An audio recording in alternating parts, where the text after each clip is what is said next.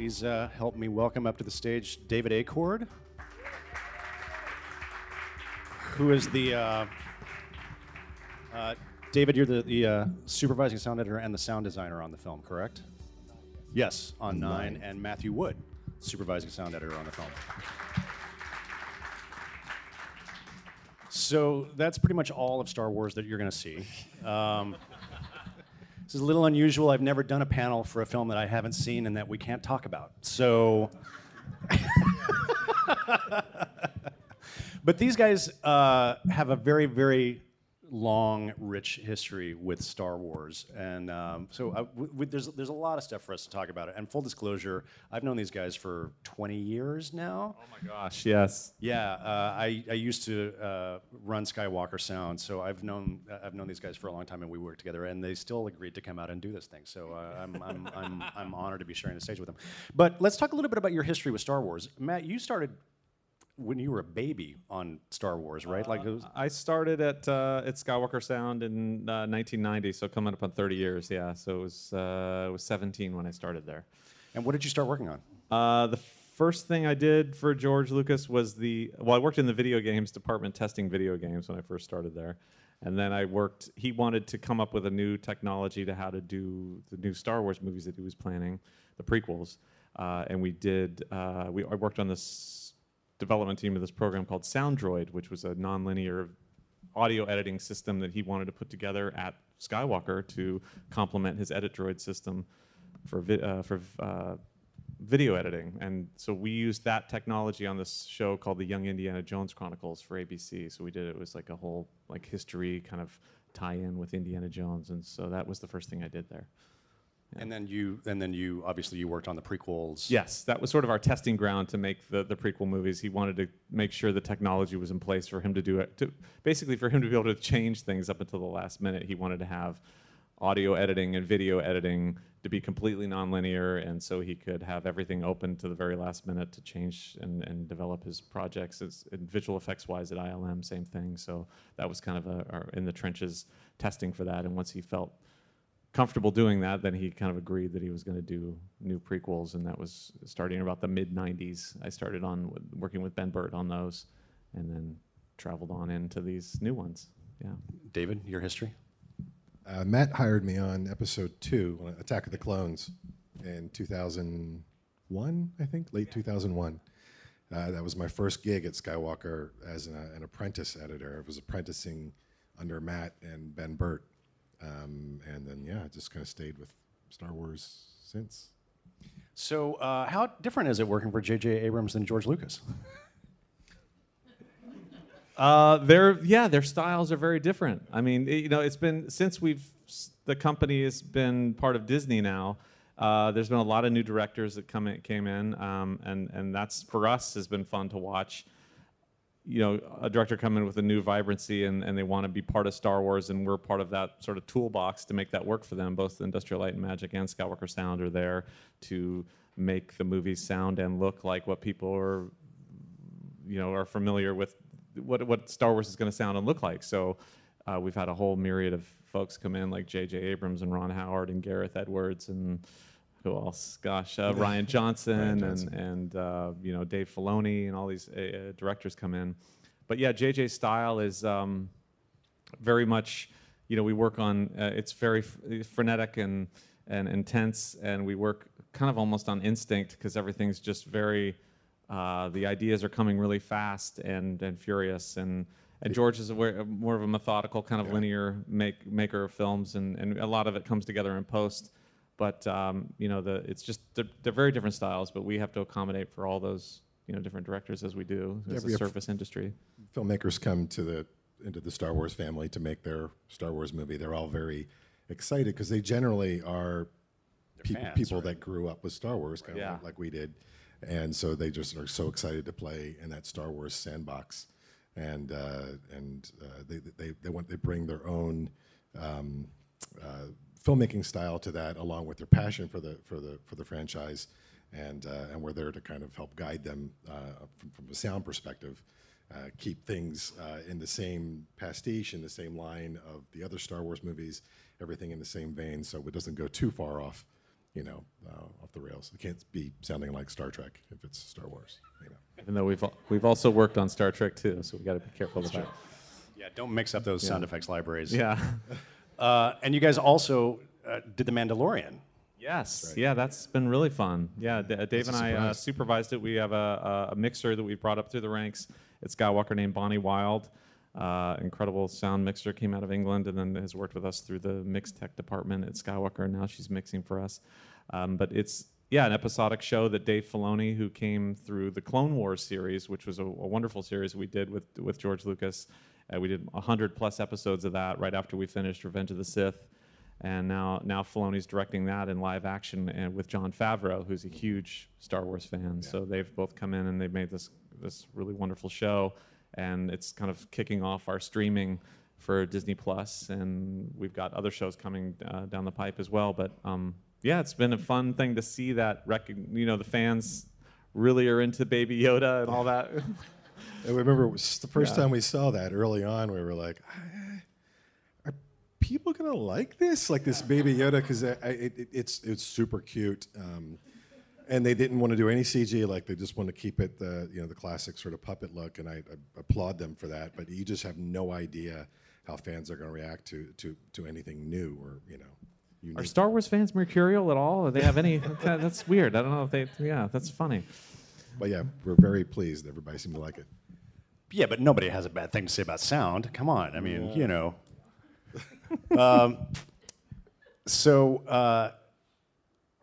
And you guys, Matt, you had an incredibly busy year because you kept that relationship with Rian Johnson, who directed Knives Out. Yeah, he did Episode 8 and Knives Out. Yeah. So Matt was doing Knives Out and Rise of Skywalker and Mandalorian all at the same time. Yes, there's a lot of delegation that happens, but there's a lot. But yes, those projects are all I supervise as well. But when Ryan was so amazing to work with on Last Jedi, and he's all as I said, new directors coming in and they're having their own sort of take on what they wanted to do with the franchise, and he had it very well planned out, and it was very methodical and not a lot of overtime, and just a really pleasing person to work with. And so when Knives Out came in, we all just jumped on it. We wanted to do it again, and he had a really tight cast. He shot it very fast, and he wrote the whole thing himself and directed. So that's always fun when you have somebody that's got such familiarity with the content. And so my main job on that was running around the world, recording all the actors for the ADR and sort of helping him with that and bringing that all back to Skywalker to mix. And that's a huge cast too. Yeah, it was a very big, big ensemble that we're all super stoked to work with them. So the energy was great on that film. Well, I want to ask you about that because we can talk about kind of the legacy of technological innovation in the Star Wars films. But one of the things that you were the first person I was really aware of doing remote ADR. In anywhere in the world on any device possible. So can you talk about a little bit about your crazy ADR situations on the films? Well, yeah. So on these films, we as Dave and I, we split the sound design duties, and Dave handles all the sound effects, and I handle like dialogue and ADR, and then I can also I've done sound design work as well, so we both give feedback to each other, and Dave's actually come on these ADR journeys with me as well, so we kind of need to be able to do each other's work. But one of the big gigs is, most of what you hear in the film, as you know, is the microphones are pointed during the production at the actors' mouths, and that's pretty much all they're trying to get, and the rest is made by Dave and the sound effects department. But most of the time, on these big effects films, you can't use a lot of that dialogue because it's just been ruined by fan machines, or someone's got a helmet on, you can't hear what they're doing.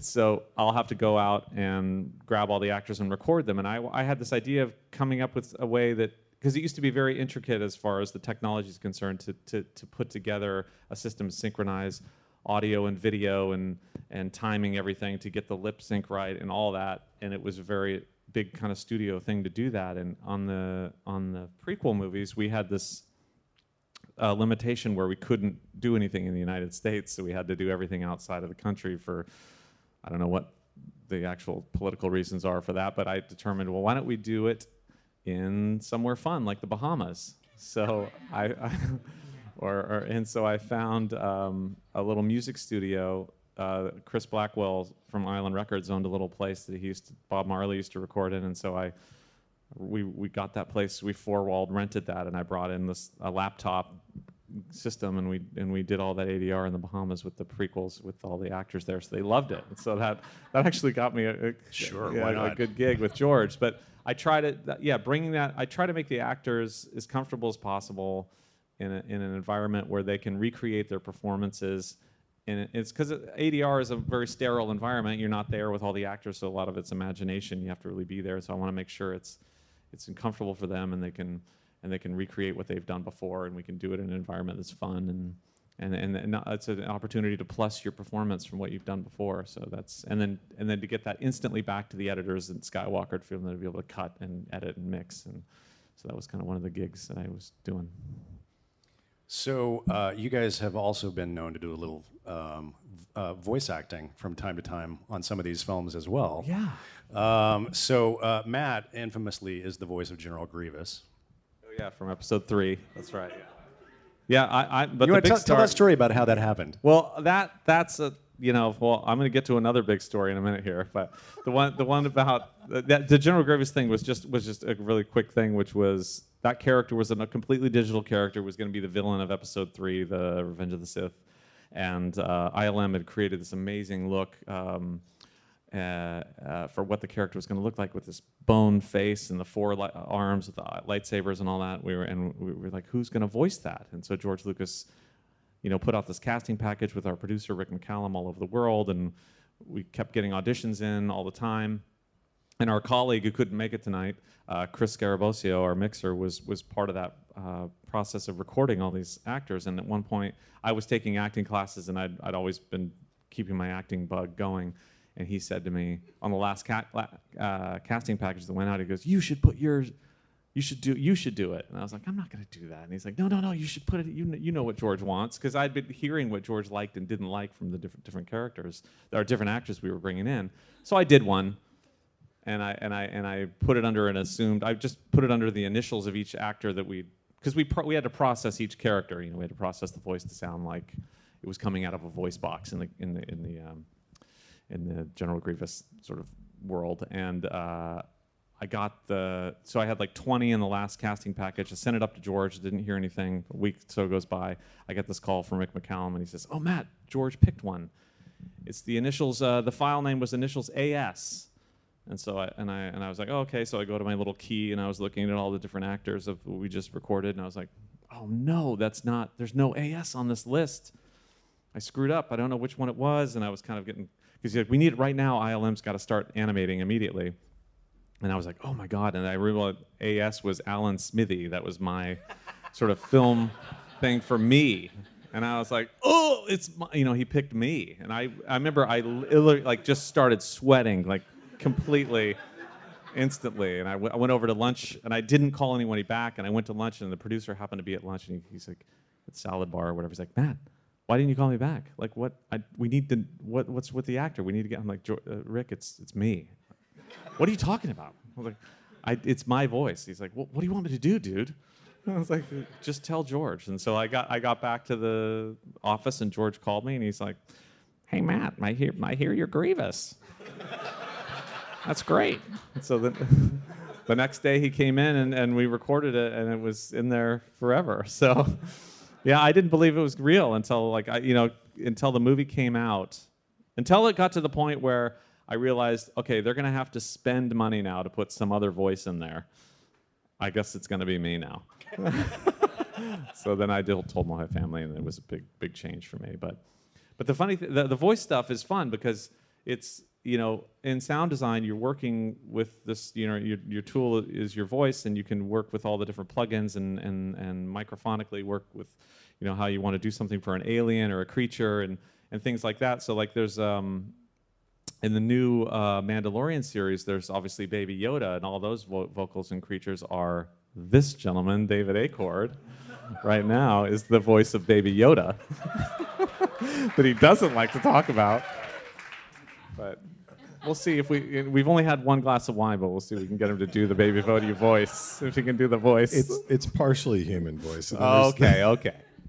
there's a bat-eared fox and a kinkajou kind of mixed in. It's a little bit of everything, but yeah. And David Acord. Yeah. It's not happening, Glenn. We know the sounds of the Star Wars universe very, very well after, living with all these films for so long, and a lot of us had toys that made those sounds. Yeah. So how much of this stuff are you, in the new films that you're working on, are you able to draw from the original, the old libraries, and how much of it are you having to recreate from scratch? Well, I think it's scene to scene, and for instance, the Falcon, you're not really going to recreate the Millennium Falcon. We use almost all classic sounds from the Falcon, with the exception of the turret gun. We wanted to update the turret gun. The original turret gun sound was a 50 caliber gun it was a sort of older recording. It wasn't one that Ben had recorded. It was an old library sound, and so it was a pretty ancient sounding recording. It wouldn't really work. And it was with the film. It was just a straightforward. It was, yeah, that's it. Artillery gun. It's an old 50 cal gun. So I just recorded a new 50 cal gun. That's basically all it is. It's just sort of the same. It's the same recipe with different ingredients, and I think that's kind of the trick, I guess, for some of the Star Wars stuff. Is if you want to create something that's in line with what's existing, it's sort of using that methodology to unravel the recipe, like for a TIE fighter, unravel what that is. It's the elephant scream and the sort of race car on wet cement sound. That's the sort of the roots of what the TIE fighter pass by sound is. So we make some of our own using that same recipe. And we used a lot of that stuff in Episode 7. I made some newer ones for Episode 9. There are TIE fighters in Episode 9. I hope that's not You a can't tell spoiler. people that. But yeah, and then there's obviously tons of brand new material, things we've never seen before, and that's when you get to kind of, that's actually trickier in a way, because you want to create something that is wholly new, but also has to live in the same universe as all those other classic legacy sounds and nouveau legacy sounds that you've done. Well, and I remember, on the special editions, it was a big issue because the technology has changed, and also, those original, a lot of that original stuff is not in that great shape from a sound perspective. We, interestingly enough, just recently, in this last year, we did an Atmos upmix of episodes 1 through 6, and we wanted to. Well, we'd always, the original films. Obviously, the first movie when it came out, they never knew it was going to be this giant success. So the mix was actually done on a night shift. It was very fast, and so going through those masters, the original film, Episode 4, when we had to remaster for both DVD. Well, we did a theatrical remaster in '97, then DVDs in 2004, then Blu-rays in 2011, and then we had a 4K upmix that we just did recently. So all those, I've always tried to go back to the original sources and try to get the best quality version, re-record it into our system with the new A to D converters and get it all, so it's going to be the most high fidelity. Then you got to represent this mix that has been done, and the mix that was done back then is a piece of artwork. I mean, they did those things without automation. They just had grease pencil marks on their faders, and they went through and they performed these mixes that weren't perfect. I mean, there was a lot of errors and problems and all that in there. Well, I remember having lunch with Ben Burt one time when he was telling me about the mix process, and it just blew my mind that they couldn't punch in. Yeah. So they were mixing the first Star Wars movie in 10-minute reels, and they would mix. It was a live performance of the entire 10-minute reel. Yeah. And he was telling me, you'd get to be 9 minutes and 45 seconds, and your sweat's coming off, because you're like, I can't, because if you screw it up, you got to go back. Yeah, it's and the funny thing is I mean, these movies. I don't think there's any other movie that, because Dave and I worked on the DVD in 2004, and that's when we wanted to go back, because the '97. I'm kind of getting off in the weeds here, but the '97 release, they only just took the original mix and just kind of put it into the theater, and there wasn't much time, and they did that. But in 2004 for the DVD, I was like, hey, we have the sources, the original sources. We found some better sources of the material in the archives that we could use, but we had to reconstruct that entire mix from the original elements and go through and listen to the movie in 30-second chunks and go through and, okay, they did this, they did this, they did this. And it was, I mean, there's no other movie I think that we both could have done that too, because we knew the original one so well as children. You know, it's like in our DNA to listen to it where something was wrong or not. But then, funnily enough, as you re-release these movies over and over again, you have such a enthusiastic fan response of what you put out that like that there could be there was one moment in when all the X-wings are attacking the Death Star where I guess we went a little too high with the sound effects as the ships were coming in, and it drowned out one phrase of John Williams' music that was just a huge response, like, you can't hear the attack, the cello on the attack run anymore, and like they screwed up the whole mix, you know. So you want to go through. We've had the luxury of going back and listening to that and fixing those things, but the 4K remaster. Star Wars fans they're passionate. They're very passionate. Passionate Hey, I would be exactly doing the same thing. I think probably if I wasn't working on them, but the 4K one for the Atmos, Chris Scarabosio was involved. He mixed it, and so I went through with him, and we took time going through every movie. But we wanted to make sure it was going to be tasteful to the balance that was created in the original releases of the movie. The director's intent was going to be there, but you're taking advantage of the new format. We have this new dynamic range for one in the surrounds and all that, and we wanted to make sure it was going to still get the story forward. And it's that balance. So we didn't want to like throw things up on the top just for the hell of it. We wanted to make it sound like it was intended, but just spread it out. And that was a really fun process for those films. I'm sure. Together. Well, it's fun to be having this conversation, having been at Skywalker Sound and now at Dolby, because Star Wars is very important to Dolby. The first movie in '77 was really the first wide release using Dolby Stereo, and there's a great history of technical innovation around the Star Wars films from an audio Dolby perspective. EX was Phantom Menace. Was the very first, yes, and Force Awakens was I think one of the very first releases in Dolby Vision. So it's I'm curious. I don't know if you guys can just give us a little hint, like what are some nice Atmos moments in the new film that we should be paying attention to? And the new film, when everyone dies at that part. Oh, I'm sorry. Wait, what? Get these guys some more wine. No, I'm kidding. I don't know how to phrase that without giving anything away. I mean, we 100% mix in native Atmos, so I mean everything's touching those speakers. I mean, it's we don't.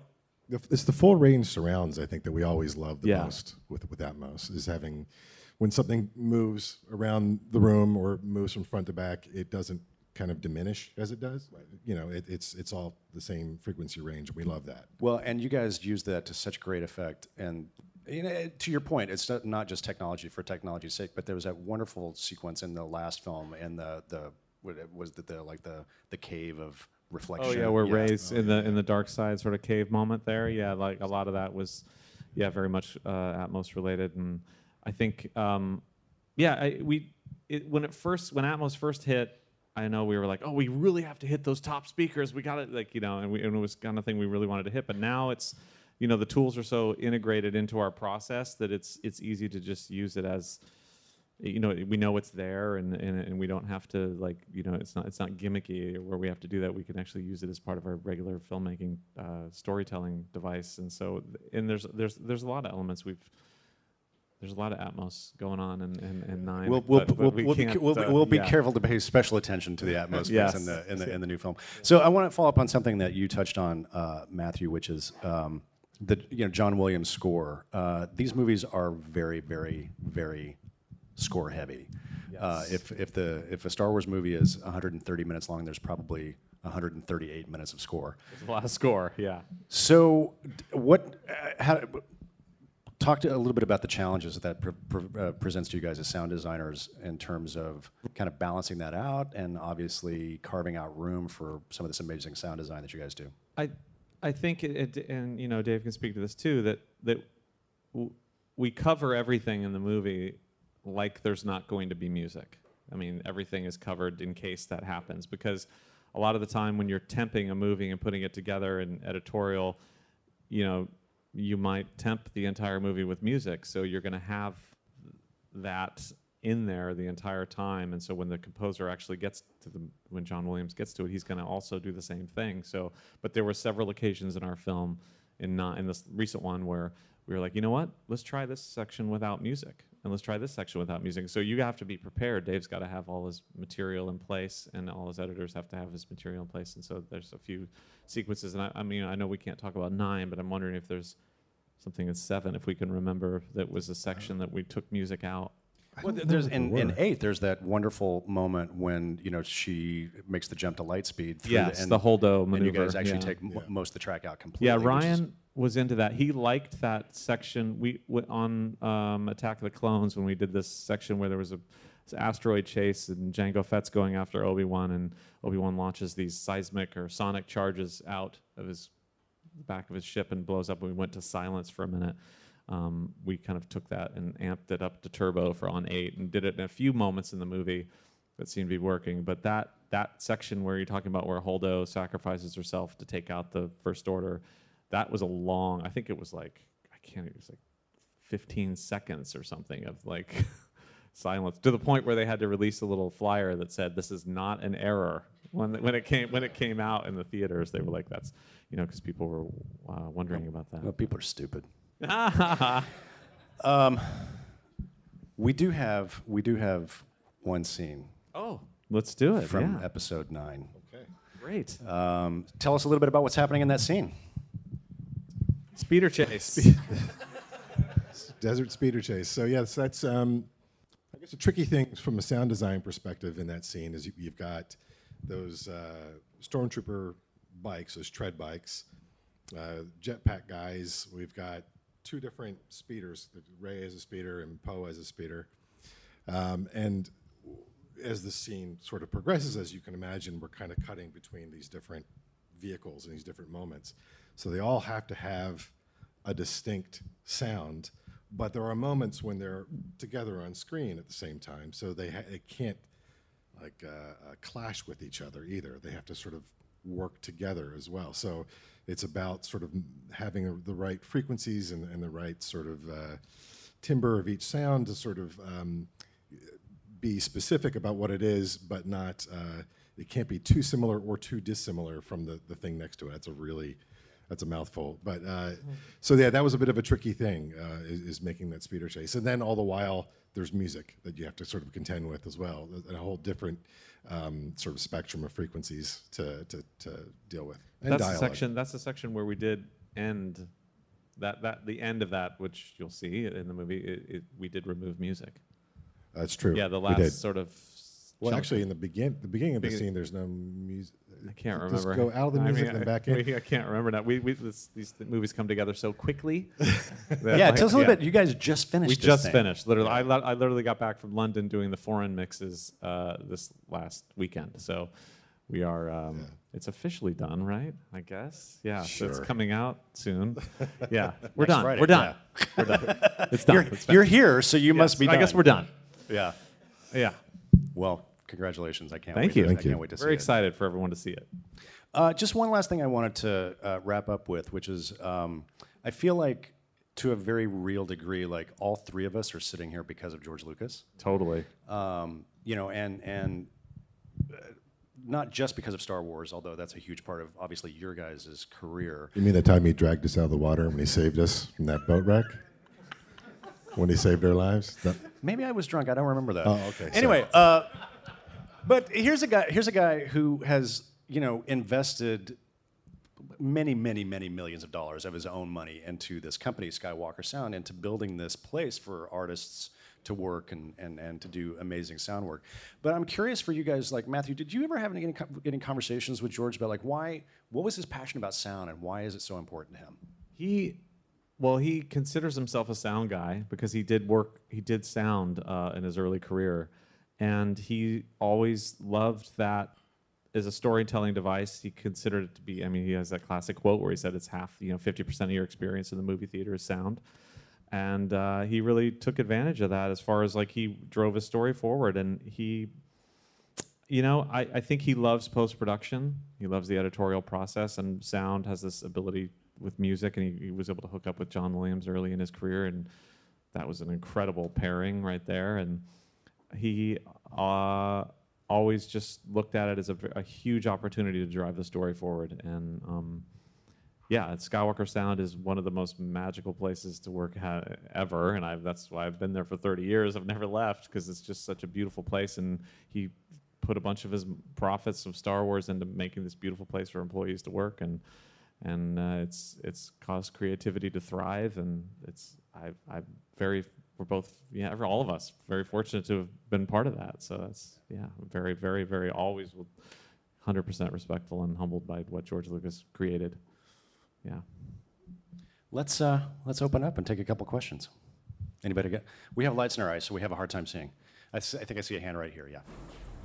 So about like the old episodes, the Disney Plus fix kind of like for the new platform. Yes. On Solo shooting first.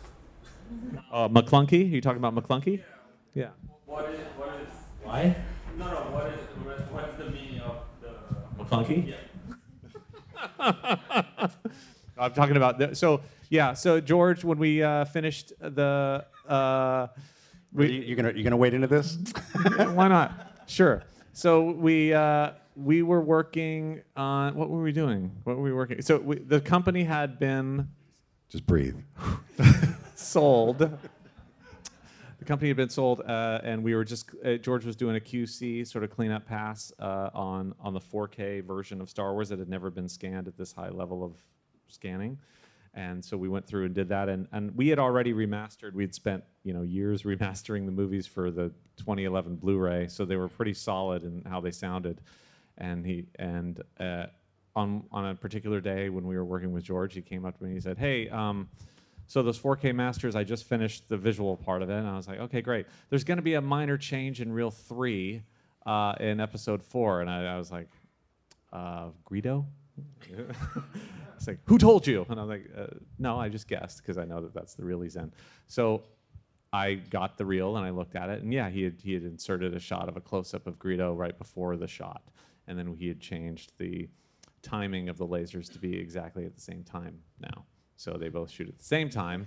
So we remastered it from, there was the original release, there was the 97 change, there was the 2004 DVD change, there was the 2011 Blu-ray change, and now this is the 2014 4K change. So the funny thing was he just repeated a phrase of Greedo in there from earlier in the take, and I was like, "Well, we can't do that. Like, you can't. It's not. It grammatically doesn't make sense. Exactly. It's Huttese and all that." So the actor Larry Ward, who was the voice actor for Greedo, who's this linguist that worked with Ben back in the 70s, I went back to his original source tape, and I went through and listened to the whole thing, and I found one word that was not used in the other thing, and it was him saying McClunky. So then I cut that in there. And I told George, "Hey, I changed the word that you put in there. I put in this other word." And he's like, "Oh, well, I'm not subtitling it anyway, so it's gonna just mean like I have you now, or it was like a statement that was like a colloquial you're gonna die now kind of thing." So that's what's in there. And then the funny thing was I had to go through on all the 20 different foreign versions of that and change. Not McClunky, because that was obviously an alien dialect, so it doesn't need to be translated. But I had to go into all the different versions, because it used to be, "Yes, I bet you have," and then bam, he would be shot. So the sound effect of the gunshot was right over the end of Han saying, "Yes, I bet you have." So we didn't have split masters on all the foreign, so I had to go through and find whatever the equivalent of "have" was in every foreign language of Han Solo and find that syllable somewhere, hopefully that originally was done somewhere, and pull that, and so I could split "have" off to put in the McClunky on all of those. So yeah, so that sat on the shelf forever. You guys think the film business is so glamorous. That sat on the shelf forever. So I knew when it was going to come out on Disney Plus, I'm like, "Oh, here we go." Like it's certainly right out. Yeah, I love that stuff, to be honest. I love that the fans are paying attention and people are passionate and people want to, I see something different. I want to talk about it. So right. It's great. Well, anyway, I didn't long-winded answer. Sorry. I didn't know that, so I learned something new as well. McClunky, which by the way is going to be like we want to put that on everything now. We should just all get McClunky tattoos. Yes. Let's take one more question. Yes, right here. So, I'm a professional opera singer. My husband is a sound designer. Lovely. And we have many fights about who gets the last word in a film. Does the musician or the sound designer get the final word in the dramatic interpretation? Wow, that's a good question. It's a really good question, and it depends on the scene. Is the composer? We're talking about John Williams. Yeah. Well, yeah. John Williams is going to win every time. It kind of depends on the scene. I think it depends on what the scene calls for. It's a storytelling question. Who is telling the story in that moment? Is the music telling the story, or is the music there as a supporting role to the sound effects, or neither? Maybe it's just a dialogue moment, there, or maybe in some cases silence is sort of better. And John Williams is a super gracious, wonderful man. I mean, he comes to our mixes when we do the final mix of this JJ Films to do it at Fox, and he comes to some of our playbacks. And he'll say it. He'll JJ. I can't do John Williams' voice. He's just I can't do it. don't. But He calls JJ baby. He Yeah, he does. He calls everybody baby. He calls everybody baby. But what I love is we get to call him Maestro, which is like so I know, awesome. it's so cool. To be able to call us Maestro, it's amazing. But so he'll say, what might be good here is just no music. We could probably take that out right there. We could remove this music here, and he's very gracious about that. So He's it's the not like he's like nicest everything guy. needs Yeah. to be heard. And if it calls for it or not, because having the absence of that music at that moment might just enhance it later down the road when it comes back in again, and it's even more powerful. So it's just, as Dave said, it's totally dependent on the scene, but it's a symbiotic relationship. It's a give and take, Baby. So please, yeah. Of course, Make it work. Of course, the real answer to your question is that the director has the final say Exactly. about what is going to lead in any particular sequence. So that's all the time we have. I could go for another hour, but unfortunately, we got to wrap this up. David, Matthew, thank you so much for doing this. Thank you. Can't wait Yeah. to see the film.